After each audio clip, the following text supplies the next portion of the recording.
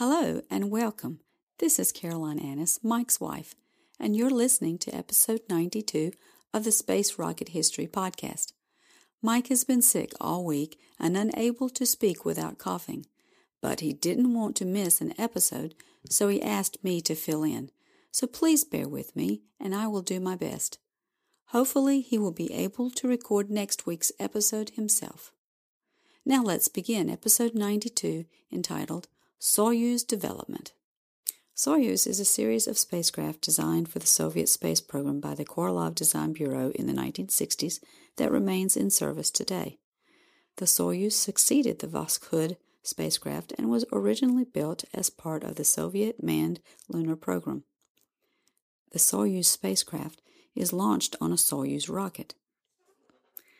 The Soyuz rocket design is based on the Vostok launcher, which in turn was based on the 8K-74 or R-7 Semyorka, a Soviet intercontinental ballistic missile. A Soyuz spacecraft consists of three parts, from front to back. First, a spheroid orbital module, which provides accommodation for the crew during their mission. Second, a small aerodynamic re-entry module, which returns the crew to Earth. Third, a cylindrical service module with solar panels attached, which contains the instruments and engines. The orbital and service modules are single-use and are destroyed upon re-entry in the atmosphere. The orbital and re-entry portions are habitable living space. The original mission of the Soyuz design was to perform a circumlunar flight with a person on board. The precursor of the modern Soyuz was the piloted 7K vehicle, which was a component of the Soyuz complex. In terms of design, the Soyuz rocket space complex included a 9K booster unit, 3 11K space refueling vehicles, and the piloted 7K vehicle.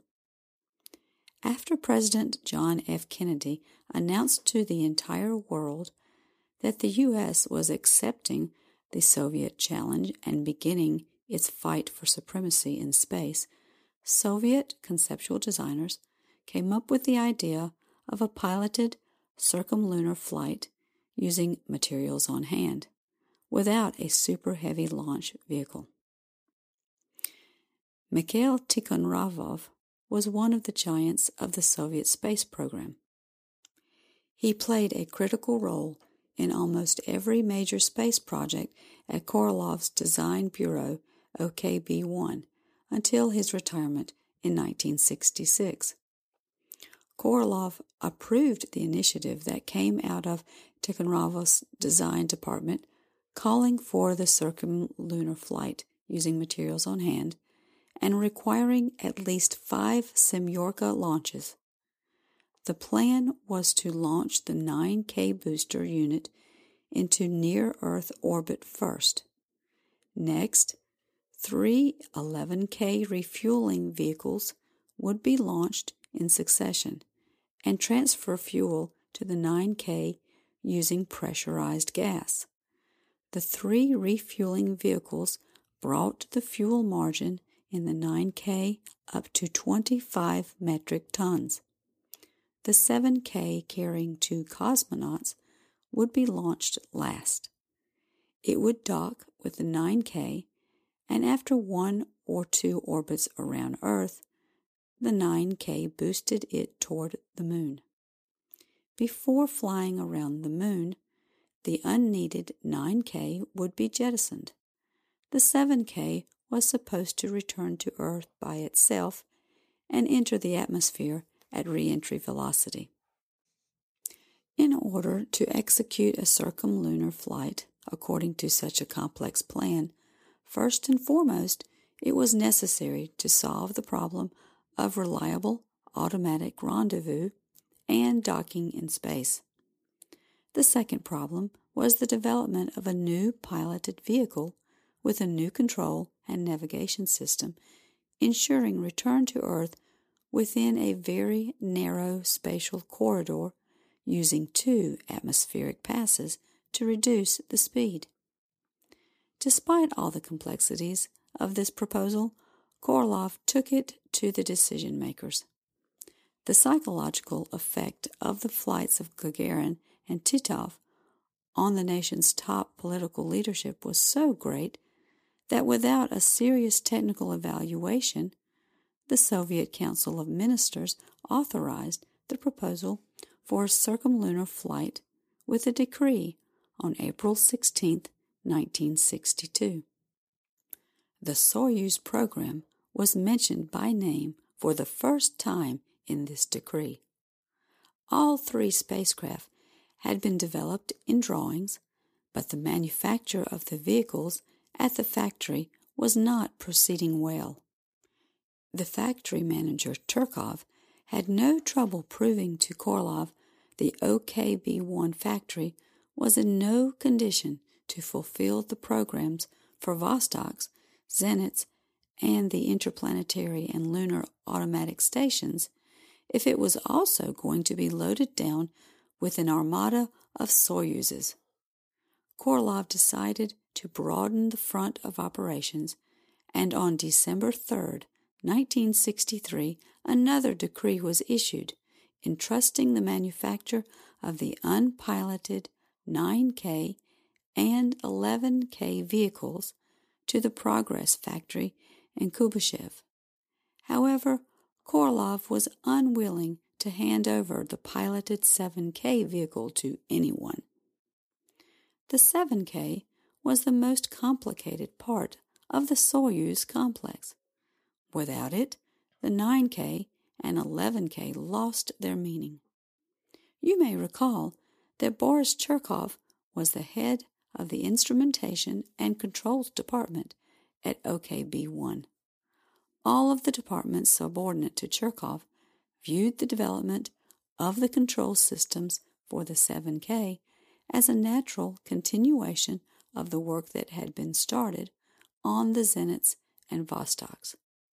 Here, wide-ranging opportunities for implementing new inventions for automatic flight control really were presenting themselves. Boris Rauschenbach, the preeminent Soviet rocket engineer, headed the department that was tasked with developing a system that would perform the entire spacecraft motion control cycle in low Earth orbit, lunar space, and in the atmosphere during return to the ground. The system would have to support the following: orbital, inertial, relative to fixed stars, and solar orientation for illumination of the solar arrays. The system would also have to support various programmed maneuvers, orbital corrections, precise stabilization of the spacecraft during operation of the correcting engine, rendezvous, final approach, and docking with another spacecraft. And it would have to support guided descent to Earth both from near-Earth orbit at orbital velocity and during return from the Moon at re-entry velocity. The memory of the automatic part of the onboard complex control system would have to recognize set points, the required position of the spacecraft's axes in space, flight delta velocity, and selection of the requisite timeline for activating or deactivating equipment. These set points would be uploaded via command radio link from the ground or from the display and control panel for subsequent execution at the specified time of the in-orbit operations. In addition, it was still possible to make real-time program changes by commands from ground stations and from the crew display and control panel. Nikolai Kamanin, the cosmonaut trainer, and a few other cosmonauts were quite pleased when they were promised that the crew would have the capability for complete functional backup of the control of all operations, including docking and descent. The design called for visual data display on electronic indicator screens and optical sights for the direct observation of external reference points. The control system being designed made it possible, at the discretion of the ground or the cosmonaut, to select automatic, manual, or mixed control modes. Alexei Asayev, the Space Hall of Fame rocket engine designer, developed a brand new approach and correction engine unit called SKDU. It had two engines, a main approach and correction engine called SKD, and a backup correction engine called DKD. The systems of effectors for attitude control and final approach employed highly concentrated hydrogen peroxide. The staff at OKB-1 had developed two systems of effectors, approach and attitude control engines called DPO, and attitude control only engines called DO. A fundamental innovation was the use of an electronic instrument that measured the intensity of the ion flux hitting the spacecraft and generated signals indicating the deviation of the spacecraft's axes from the direction of flight. The ionic orientation system had undergone preliminary testing on Zenits with encouraging results. Initially, the 7K spacecraft had been designed to carry 2 cosmonauts. For that reason, the Vostok landing method was rejected. No ejection seats would be provided. The Soviets believed the Voskhod spacecrafts confirmed that spacesuits were only needed for spacewalks. If a cosmonaut was not performing a spacewalk, he would not get a spacesuit. That was a fateful decision. A descent module shaped like an automobile headlight was designed to ensure a guided descent into a specified area with great precision and acceptable G-loads. For landing, a soft landing rocket-assisted parachute system needed to be developed. An emergency rescue system for an emergency during launch or during the initial flight segment was developed. Soyuz orbital modules would be assembled at the Factory for Experimental Machine Building, next to Korlov's Design Bureau. Upon receiving a command from the ground or an emergency command from the launch vehicle, this system, using powerful solid propellant engines, separated the spacecraft from the launch vehicle, moved it as far away as was possible, and activated the nominal landing system. A habitation module was provided to create additional comfort during prolonged flight. Its forward section contained the docking assembly and airlock hatch. The Instrumentation and Controls Department wanted to consolidate the large number of radio systems into one complex. They developed a long-range radio complex called DRK, which made it possible over a single radio link to transmit individual commands and files of set point commands, to measure orbital parameters and current coordinates, and to ensure the transmission of a television signal and voice communications at distances from the Moon to the Earth.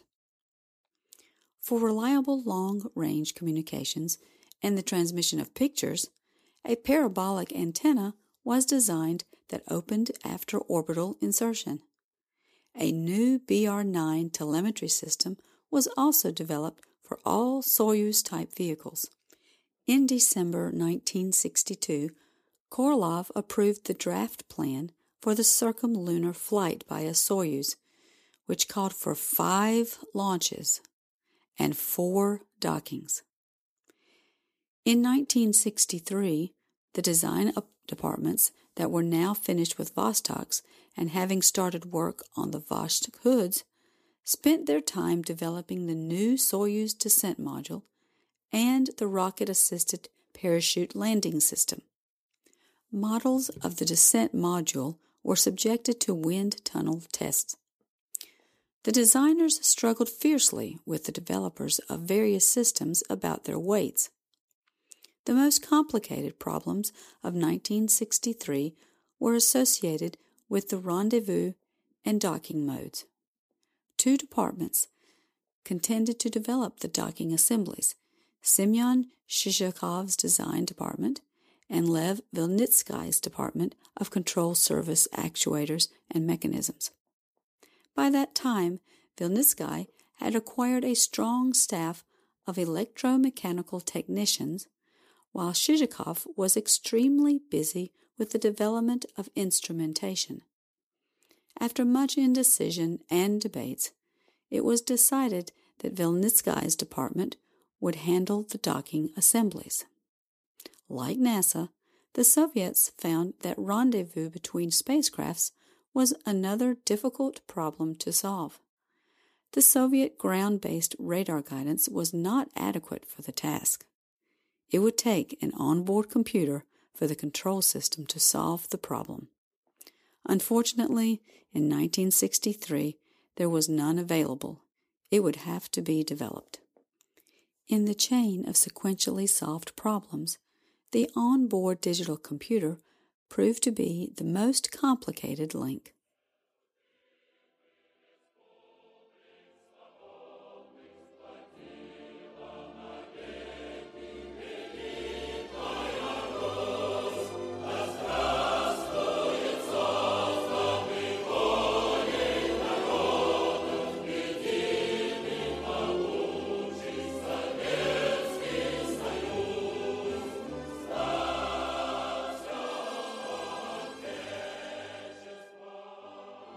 Thanks for listening to this archive episode of the Space Rocket History Podcast. If you are financially able, please support the podcast by going to the homepage, spacerockethistory.com, and clicking on the orange Donate button or the Patreon link. Thanks.